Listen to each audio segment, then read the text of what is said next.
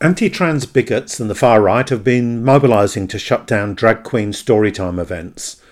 And unfortunately, so far they've succeeded, with at least 11 such rainbow events being cancelled or driven online in Melbourne in recent weeks. Far-right groups such as the My Place network have described drag storytime as, quotes, child grooming events and, quotes, pure evil and disgusting. And they're tapping into a broader transphobia fed by sections of the media, politicians such as Moira Deeming, who was recently expelled from the Liberal Party in Victoria, and so-called trans exclusionary radical feminists, or TERFs, in academia and elsewhere. This bigotry is a worldwide phenomenon, from the US to Britain and from Hungary to Uganda. Politicians who can't offer real solutions to the problems workers face, such as rampant inflation and inadequate health and welfare, turn to hatred and divide and rule to bolster their power. But there's also a worldwide response to stand up to bigotry. In Melbourne, the Rainbow Community Angels, some of whom wear giant wings, gathered outside Eltham Library after an event there was transferred online. They danced and ridiculed a pathetic bunch of bigots huddled on the other side of the road. We'll need to build even bigger mobilisations so long as the anti-trans bigots keep on organising. We won't let the haters win. To discuss the rise of anti-drag queen hatred and how to fight back, I'm joined by two people. First up, I talk with Dean Arcuri. Dean is a cabaret comedian, entertainer and MC based in Melbourne who performs around the country. He also performs as his queerer alter ego, Frock Hudson. In that role, he's an ambassador for the Out in the Open Festival and Chill Out Festival. My second guest is Geraldine Fela, a researcher at Macquarie University and a member of Solidarity. You're listening to The Sound of Solidarity, brought to you by Solidarity. We're a revolutionary socialist group in Australia, and if you'd like to find out more about us, our website is solidarity.net.au. I'm David Glanz, and I'm recording this episode on unceded Wurundjeri land in Naarm, or Melbourne. Okay, welcome Dean. First up, could you tell listeners a little about yourself? How did you get into show business? Well, show business has kind of always been in me, I think is the best way to say it. I've always wanted to be a performer. Ever since I was young, I've been trying to figure out what that means, which meant trying every musical instrument under the sun until I realised that singing is what I like to do on my own instrument, as well as a young kid, mum and dad insisted, you've got to do a sport, so I'd play basketball. But even though I was good at that, and I grew tall very quickly for my age, being a young Italian boy, so I was on a lot of those teams. For me, it was more about dancing or drama, so I do that at the same time. So I've always it's always been in me, it's always part of what I do, and it's been the direction of my life, whether it's what school I'm going to go to, or high school I'm going to go to, or how I'm going to make this a career. So it's just always been in me. Fantastic. Now, what led you to invent the persona Frock Hudson? Well, I've been performing for many, many years and knocking on many, many doors, over 20 years, in fact. And as a young person was repeatedly told, we don't need a pizza delivery driver in Neighbours right now, or something like that. Looking very Italian, I was always typecast in a certain way. Of course, this is before, like, Underbelly and things like that. And now, the only option was really, we don't have a role on Acropolis now. But so performing is something I've been doing all my life. And as I was getting older and realising, all right, I'm hitting certain walls or things in regard to it as a gay entertainer, I was putting on weight, I was going a little grey, and I kind of thought, all right, well, what does the shape of that look like for me? And because I'm always thinking, I thought, in 10 years, Jean may not be of interest. There'll be a young or shinier entertainer out there on the scene, and I don't want to just be that old guy that won't go away. So how will I shake things up? And I tried for many years not to do drag, because there were so many amazing drag performers that already do a wonderful job. Why should I try to be like them? And then I realised I could add another feather in the cap of what I already do as an entertainer. So about 7 years ago, 8 years ago, I decided, I wanted to step into the space of drag and figure out what that would mean. It took a good 6 months to come up with a name. Once I had the name, the rest kind of started falling together. And Frock was born. The thing about Frock is obviously a man in a dress. I'm not trying to be a female impersonator. I have great respect for many other wonderful, talented people that do it and do it a lot better than I ever could. But it's my queerer alter ego, and Frock was kind of born and has evolved since then. Now, you've told me that as Dean, your pronouns are he. How does Frock identify? Well, this is the fun one. A lot of people know me as Jean, entertainer, community darling. I do a lot of stuff in the LGBTIQA plus spaces all around Australia. I've also been a journalist for many years and a photographer. So people know me even as many different things. So when I'm dressed as Frock, it means that some people will still call me he, him. Will say a lot of straight people think they have to say she and Yas Queen. And really, at the end of the day, I don't mind. So what I say where Frock's concerned is pronouns are personal to every person that uses them. I don't mind if you use my real name, my performing name. You say he, because I'm obviously a man in a dress, or Yas Queen she, because you think that's how you have to talk to a drag queen, or they, them. As long as you use any of those terms with respect, I'm happy. No worries. And look, what does drag mean for you? It's obviously become, for reasons we'll discuss in a minute, a really contested space. Yes. What's its significance for you? As an entertainer and as a gay entertainer, it's a great space of expression, and it's a great space and place to be able to perform. I love that I can perform as Jean and also then put on a little bit more makeup and perform as Frock. And it's two different elements of entertainment for different audiences, depending on what they mean. It becomes a great expression of inclusion for many people in the LGBTIQA plus communities, and the spaces of what that means. But it also shows people that anyone can do this if you've got a dream and a wish, and it's a lot of fun. Mm. Now, I mean, drag's come under attack by elements of the far right. And in fact, in the United States, there are some states which are trying to pretty much outlaw it. But most of the far right here and around the world are focusing on what to me is a relatively new phenomenon of drag queen story time or rainbow story times. So they're absolutely picking up the thread of what is going on in the US, like literally picking up the same terminology, same things like that, and trying to apply that to where they live. And when Frock turns up and performs and reads a story or reads a book to children, how do they respond? How do children respond? Or how do the people... How do the children respond? Love it. Like, they think it's great. They love the colour. They love the ridiculousness.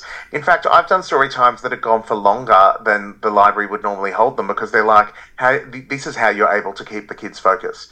Kids love it. One, they love hearing stories. They love the way in which they're told, but they love the colour and fun that comes with a drag performer because it's just dress up at the end of the day, and kids love to dress up and run around and have fun. Yeah. And do librarians ever give you feedback about, or for that matter, parents give you feedback about children reading more because they've come to the story time? I mean, presumably that's part of the aim of the exercise. Well, remember with Storytime, we're dealing with kids of a lot of different ages. So while the parents might not give that feedback, it's the fact that they love coming to their libraries. Kids have books that they like, and they love learning about new and different things. I think one of the things I love is when I come to Storytime, I have tons of different books, and I let the kids pick at points what they want to see or hear, and they might just like the picture on the cover, or they may actually just know the book, and 9 out of 10 times this is the book that I like, we read that at home, or we've read this in the library before, can we read that one again? They're all a part of it, so we get to pick the books and read them out together, and sometimes I get to learn of a whole new book that I didn't even realise. Now, there's been a spate of far right protests against drag queen story times, and there's been a lot, especially in Melbourne, a lot have been abandoned or occasionally have sort of retreated to being online. Or in secret, to be honest, which is really terrible. Like, what's happening now is the harassment that's happened in regard to this rhetoric that these individuals are choosing to use and are absolutely taking from America. It has led to, first we saw a lot of cancellations or postponements, and the thing that was really nuts about that is because everyone didn't know what to do. A lot of the councils hadn't experienced this kind of harassment that they were getting. Harassment from people calling from all around the country, having a go at them for having a story time, which they do regularly. And it's just been really, really awful. Yeah, I mean, how do you feel when you see the far right mobilising and you see events at which you as a performer, a book to appear, being cancelled. I mean, how does that make you feel? Look, it pisses me off. I'm not going to lie. As an entertainer, it's not a new experience for me being a freelance entertainer and having events. Events get dropped for many, many different reasons. But in this regard, what's really upsetting about it is the fact that I know that it's not something that anyone wants to be doing. A lot of people look on the outside and just see the announcement of the postponement or cancellation and like, no, you're letting them win. What are you doing? But I know what's really going on behind the scenes, because you've got to remember, I'm an entertainer that's booked to be able to come and do something that already exists within the framework of the space or the library or the organisation that wants to be doing it. It's not me doing something independently and forcing it onto everyone, which is very much a narrative that's being communicated, even though that's absolutely untrue. It's people working together to create inclusive, diverse events. And I know how hard it is for them to get to a point where they have to actually pull the pin and say, we need to postpone and cancel. But it also speaks to the coordinated harassment and bullying that is occurring. It's really targeted and really awful. An example I'll give, the event, I'm sure we'll touch on the event in Eltham. When we were doing that, I didn't realise that I was going to be the last story time standing in Victoria. Within like 4 days, it was suddenly, that was it. I was the last one left. And because of that attention, we had to go online.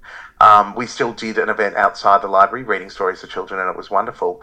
But the thing in regard to it is the library didn't want to not do this. I'd done it at the library before, and it was wonderful. The parents didn't want it to not happen. The families really enjoy it, and the kids get a kick out of it. But they received multiple phone calls. In fact, I think it was like it was over 150 phone calls, but from 40 numbers that they received over the course of an hour and a half. So it's targeted bullying and harassment, and it got to a point where the library had to shut down their phones. This is the kind of stories we need to be talking about and sharing, because a lot of people are looking at the headline and just going neo-Nazis and far right and look at what they're doing. But actually what's happening is targeted, engaged coordination of bullying and harassment of people in their workplace to stop an event that someone just doesn't want to happen because they don't like the look of it. And I do want to stress this, that yes, I'm a drag performer, I'm a cis man, but yes, I'm a drag performer. And this is never just about drag queens or drag story time. The more you chip away at what they're saying, and I've been doing this online, I've been dealing with this a lot in the last 6 weeks, it becomes the fact that I am a cisgender man in a dress. The number of events that I regularly do and festivals I do, people have started targeting pictures of me in those festivals saying, keep this person out of the women's toilets. Now, there's no reason for me to ever go into it. Even in drag, I don't go into the women's toilets. I go into the men's or the disabled, depending on what I need to do, because I am a man. But the way in which they're trying to make it seem like it's about drag queens, and it's really about shutting down trans and gender diverse and gender non-conforming people and children who are just trying to create a space to be seen and express themselves. And it's absolutely not okay. Yeah, and the irony is many of these right-wingers are the ones who wail about cancel culture on the left, and obviously they're engaged in a massive cancellation exercise. Now, you mentioned Eltham. That's in the outer suburbs of Melbourne here, and you said you went up to the library, did the story time online and then outside. But Eltham was a bit special because the angels turned up. Eltham was amazing. The angels turned up. Let me give you a bit of breakdown to this. Sure. Let me give a breakdown to all of this. So I'm actually one of the founders of the Rainbow Community Angels as well. So I've been targeted in this way before in regards to what I do and how I do it. It happened the very first time 3 years ago when Lyle Shelton put me on a blog post on his website saying, drag queens are not trust with your children. It still sits there if anyone wants to go and have a look at it. And that was because I was doing a rainbow story time with Bendigo Pride as a part of Pride Month in the library in Bendigo. And that got shut down, and now the library have figured out how to make sure that they can do things better by the community for that, which is fantastic. And really every time this kind of wave of keep me away from children came around, it would fizz out within seconds, because the reality is that I'm a diverse performer. I've worked in the community for years. I'm also a journalist, and I do breakfast radio. I'm more than one thing, and this idea of trying to paint me as that is odd.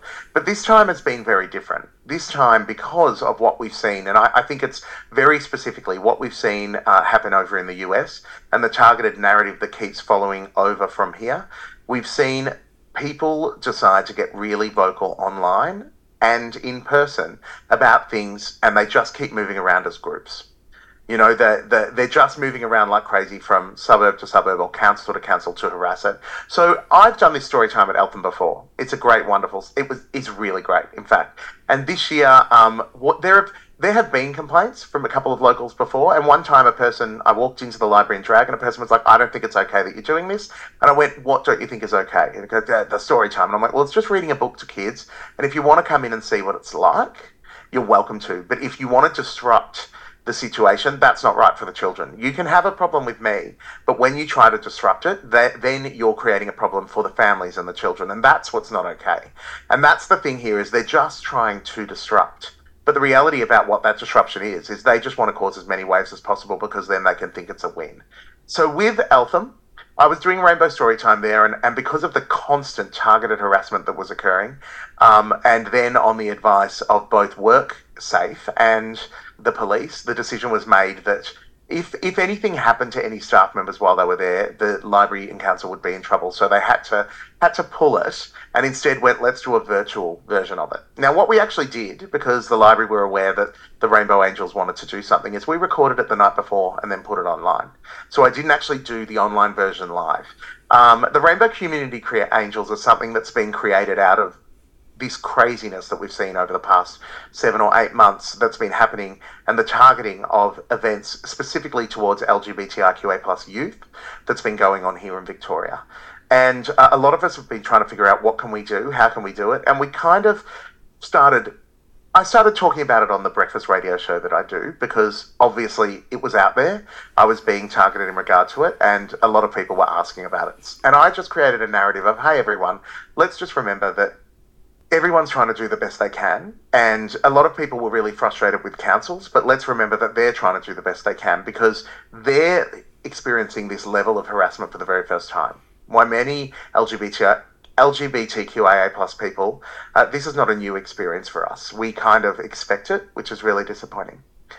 And we all got together and started thinking, well, we all want to do something and we don't know how. So we kind of coordinated and went, let's create a bit of a plan. And that's the Rainbow Community Angels, inspired by the Angels. Actually, if you Google the Angels and Matthew Shepherd, the terrible homophobic bullying and death of a young man that happened in America, beating, sorry, not bullying, many years ago. And when the Westboro Baptist Church were at the trial protesting the fact that people were being charged with murder for killing a gay man, the schoolmates of Matthew stood out the front of the trial and created a pathway with angel wings for the family to not have to see that and to not experience it, so they could actually just deal with the trauma of the trial themselves. And that's happened here in Australia as well, when minus 18 were targeted for a youth formal, and community members created big angel wings really quickly, got together and just created a positive visual for young people to see that they are welcome and they are seen. So we were inspired by that to take that further in relation to what's happening now. And we decided, okay, let's get together, let's do something, let's use Eltham as an example, and create in 9 days. We did a call out to community, we did a GoFundMe and bought stuff from Bunnings and created giant angel wings. We had a working bee where everyone just made different wings to try and figure out what was going to work. And we actually did some training of everyone, so that not that they could...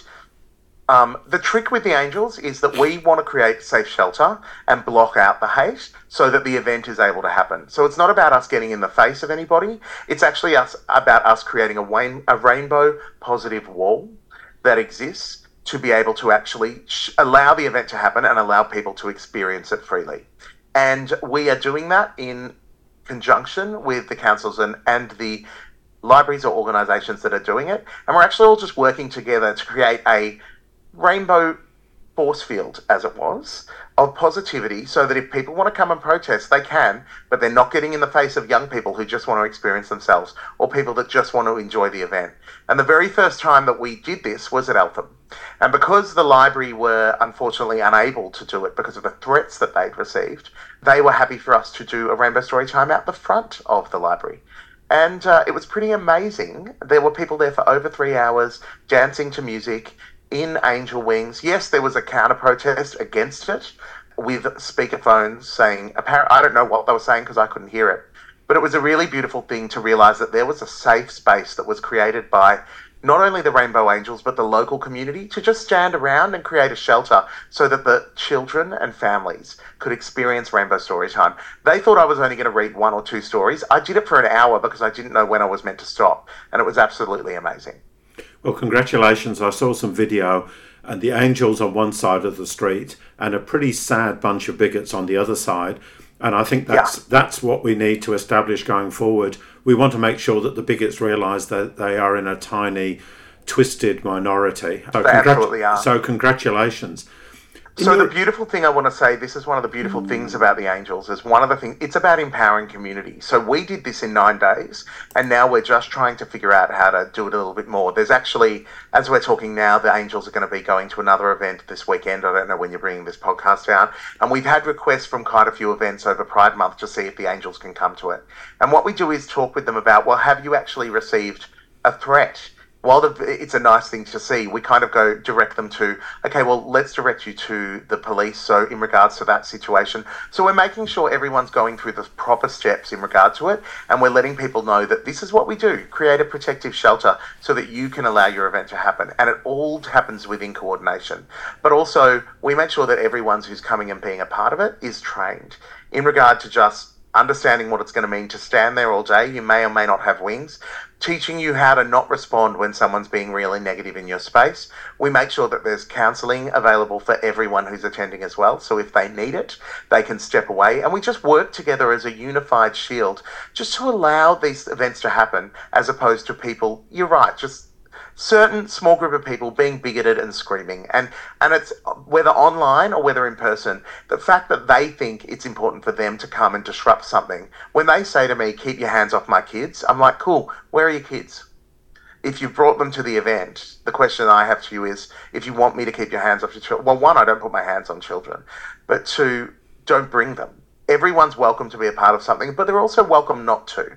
But when you think the way to stop something is to shout and scream while children are in attendance, you've got to really question what side you're on. Yeah.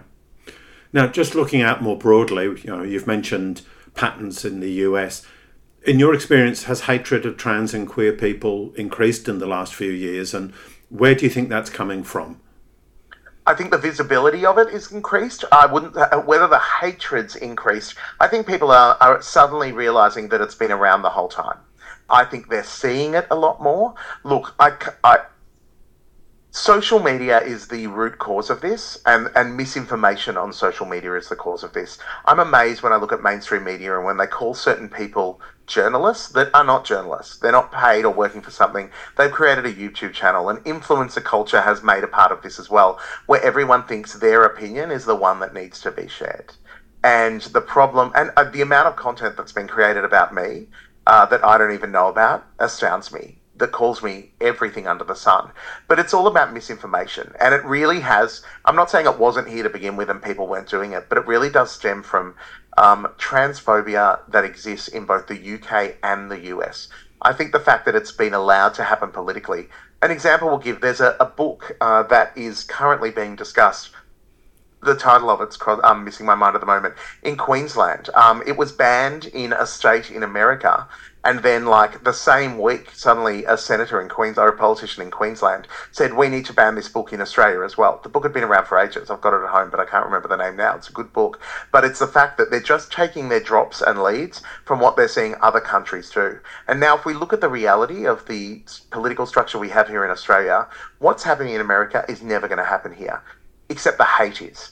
And they're using this as a smokescreen to attack trans and gender diverse people to, and I had a good 6 weeks of online harassment that and now when they do it, now after the Ida Hobbit event at Eltham, now when they're doing it, they just look really sad and pathetic. Like they just call me fat or say I can't sing.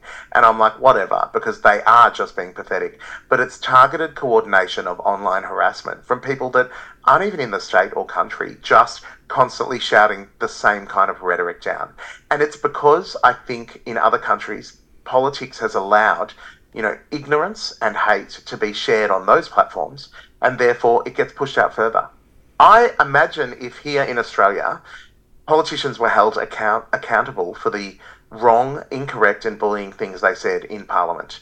You know, they get free rein to say whatever they want in Parliament, and then when they step out of it, that's when they're held accountable for it. If they were held accountable for the things they say in Parliament, suddenly the narrative of what they could say would be so much smaller, and we'd hear less bullshit. Is there anything else you'd like to add before we finish?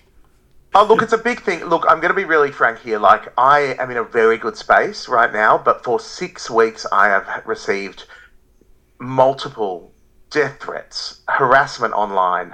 You know, I keep getting told that pictures of me with my nieces and nephews were shared on the internet saying I was a pedophile.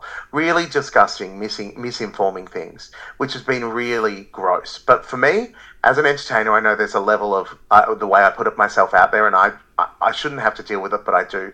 But that's nothing compared to the experience of trans and gender diverse people that are just trying to live their lives and have to deal with it all the time. And they still stand up and step up and say something and point out when things are wrong. And we need to make sure that we have their back as well. You know, the beautiful thing about Eltham was that it wasn't just rainbow families that were there, it was every family. People from all around, not just the local community, came to stand in solidarity, and that's what we need people to be doing. Write letters to your councils letting them know you support them and how can you help in regard to it. Check out Rainbow Community Angels. There's a website now and a Facebook page that you can check out to find out if there's something that you can be doing to be able to help in your own community. Let young people know that their expression of being different is seen, is important, and is being heard. You know, I've got a very thick skin. I'm a 45-year-old man, and I've been around for a very long time, and this has still knocked me for six, and I'm not even the target of it. There's images of me in America and in the UK on social media calling me a trans person because I keep my sideburns in drag because I love them.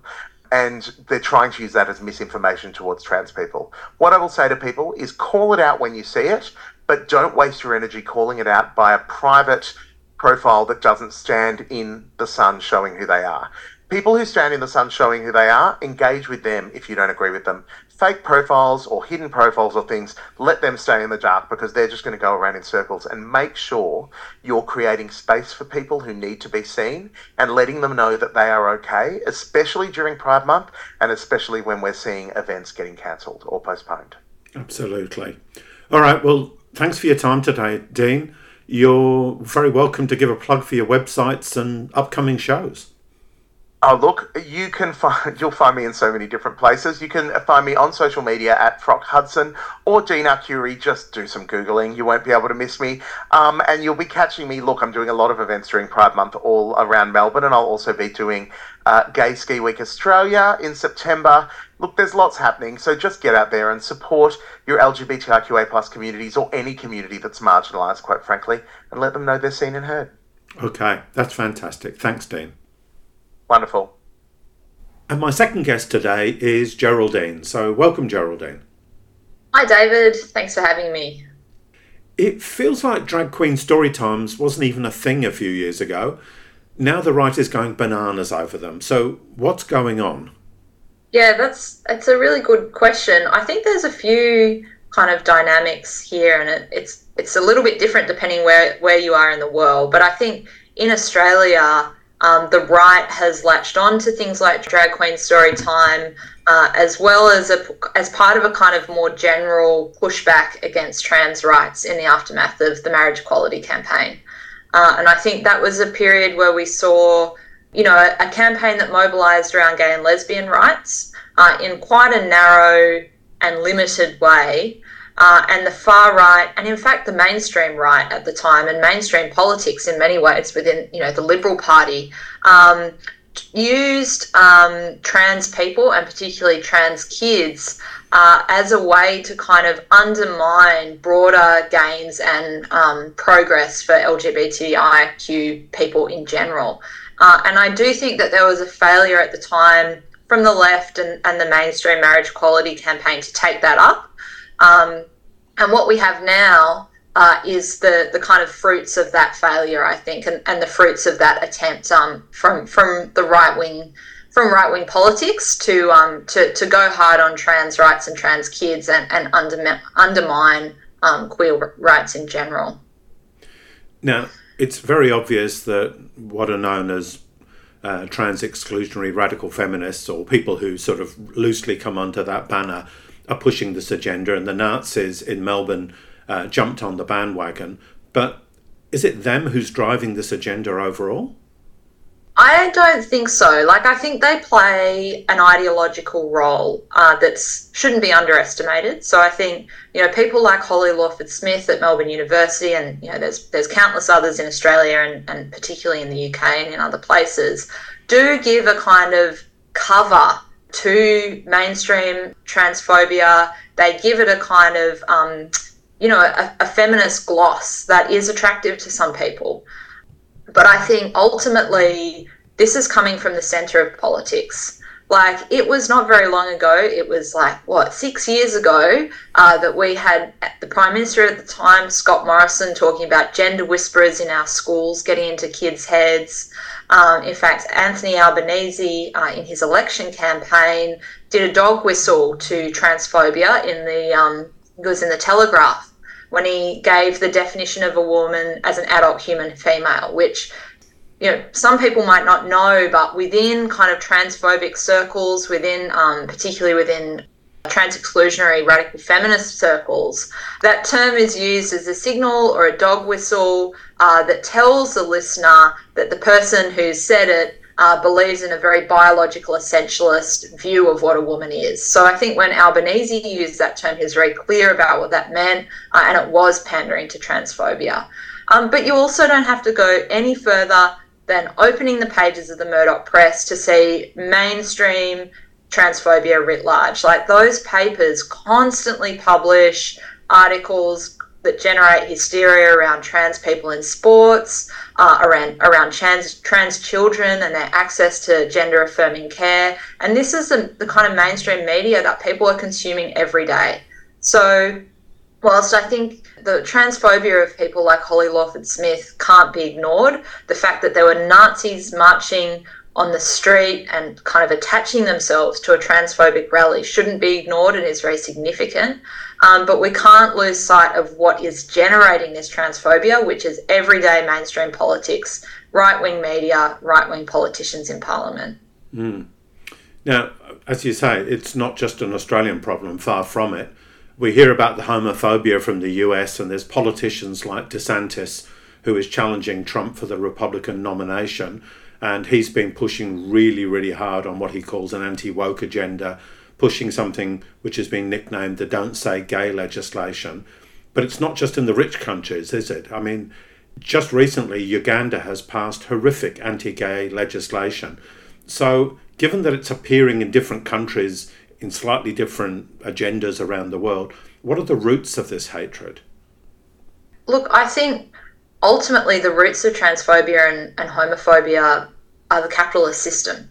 And there's a very big story to tell, I think, about the role of the nuclear family under capitalism, the centrality of the nuclear family in reproducing the new layer of work, a new layer of workers, a new generation of workers to man the call centres, man the universities, or I should say, person the call centres, person the universities, person the factories, run the society and generate profits. And that nuclear family rests on the idea of a gender division between, men and women, a rigid gender binary of male and female, and also on reproductive sex. The reality of trans lives and the reality of gay and lesbian, bisexual lives is that they challenge all of those things. The existence of trans people and, gender diversity has always existed. We know when we look at, pre-class societies that gender existed in, a diverse sort of set of expressions that varied immensely between cultures and societies. But under capitalism, the existence of trans people is a fundamental challenge to that gender division between men and women. So I think, in that sense, transphobia is generated by the system itself.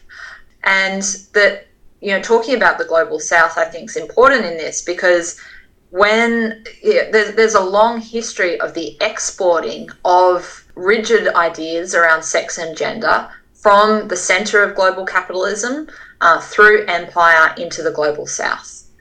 So, you know, the kind of, if you look all over countries that were colonised by the British Empire, for example, you find sections of the law, and in almost every country they are Section 377. And those sections of the law of the colonisers' law that were imported exported from England into those countries are the laws that criminalised homosexuality and diverse forms of gender expression, in kind of relation to that.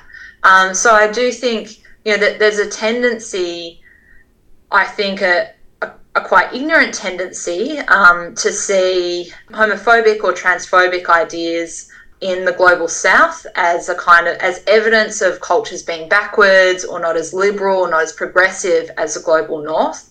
But I think, you know, that is absolutely not true. The reality is those ideas, those laws, that oppression came from the centre of capitalism, was entrenched in those societies through the process of colonisation and imperialism, and we're seeing the legacy of that, you know, in you know, Uganda and other parts of Africa, and in, you know, in many other places in the global south. It's also true that there are social movements in those places that are fighting those laws and articulating the fight against those laws as part of the fight against imperialism in general. I think, you know, India is an example. There was a, you know, very significant campaign in India to get rid of Section 377 there. The trans-exclusionary radical feminists, or TERFs for short, are part of the anti-trans agenda. We've talked about that. And they argue that trans people, and they're really focused on trans women in particular, they see them as a threat to all women. But surely, if you're adding to the oppression experienced by one group, aren't you just deepening oppression everywhere? Surely all women benefit from rolling back transphobia. Yeah, I think that's absolutely right. And I think, like, fundamentally the trans exclusionary radical feminist position, and we'll just say quickly, like, obviously we're using the term trans exclusionary radical feminist, or TERF, because that's the term that is used, but I don't think there's anything radical about their ideas. No. You know, they're certainly trans exclusionary, and I think they are feminists. They draw on feminist ideas, but they're certainly not radical. But I think, you know, their transphobia really rests on a profoundly essentialist view of gender.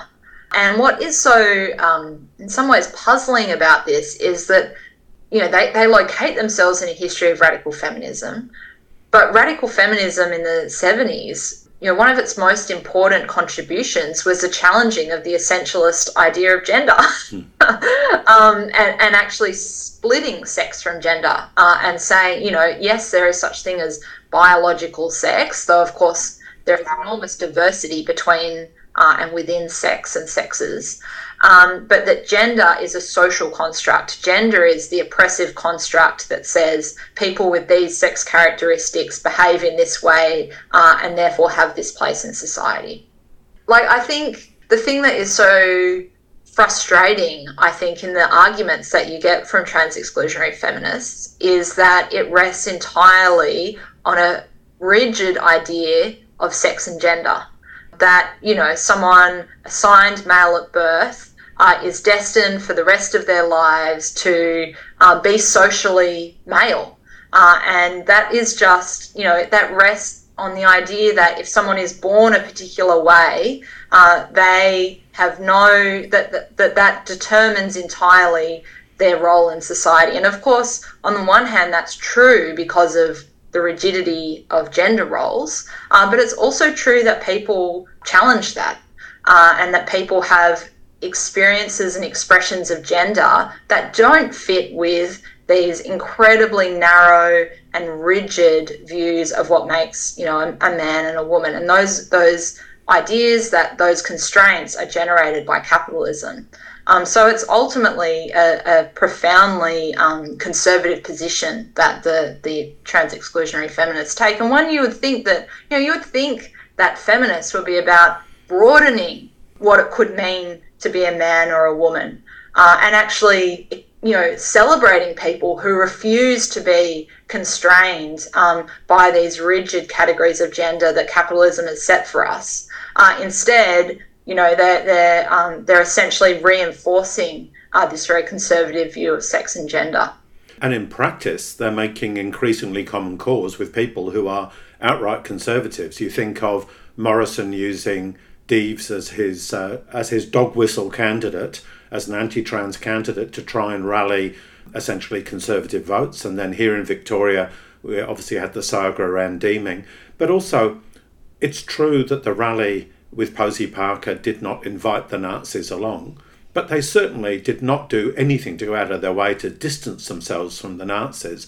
And you really have to wonder how people who started in some cases, have been involved in radical feminism for 30 or 40 years, have drifted to a situation when they are at least tolerating common cause with people well to the right. And I think that makes the argument very concrete that if you don't fight all oppression, you end up actually reinforcing your own oppression. Yeah, I think that's right. I mean, you see, Holly Lawford Smith is a regular on Sky News, sitting down with Peter Credlin. They're not just passively accepting support from the far right; they're courting them very, very explicitly and very consciously. And yeah, it's absolutely right. Like, these are groups that have incredibly reactionary ideas about the role of women in society. So yeah, there is a really, it does say it all. It says it all, that they are willing to make common cause with the centre right and with the far right. Mm. Coming back to practical resistance, obviously we've just heard from Dean about the amazing experience up at Eltham where he and the Angels defied the bigots and had a story time and performed outside the library and saw off the bigots on the day. How do you think we need to respond in the future? Because it's pretty clear that every time a local council, a library, an organisation puts on a drag queen story time, there is a risk that the far right will threaten it or will mobilise in reality. So what are we going to do to turn the tables? Yeah, that's a good question. I think, it's very heartening that Dean and the Angels were there at Eltham and went ahead with the drag queen story time. I think it's really important that we don't give in to the bigots, because it gives them confidence every time. There's a reason that they're keeping on going with this, and they're having some success. They are cancelling the story time events. I think going forward, we do have to have a bit of a view of how can this be broadened, because it's fantastic that the Angels are out there defying the bigots, but we don't want them left on their own doing that. Ideally, you would have 100, 200, 300 unionists there with their union banners, making a human shield between the drag queen story time and the fascists, and making it clear that the broader society is against the bigots and supports drag queen story time going ahead. So I think it is a case of broadening it, of drawing in the union movement, the left-wing sections, the more progressive sections of the Labor Party that don't like what's going on, that were disappointed when Anthony Albanese dog whistled to the transphobes a few years ago, and actually trying to make it so that people like Dean and the Angels aren't out on a limb. They're supported by some real muscle.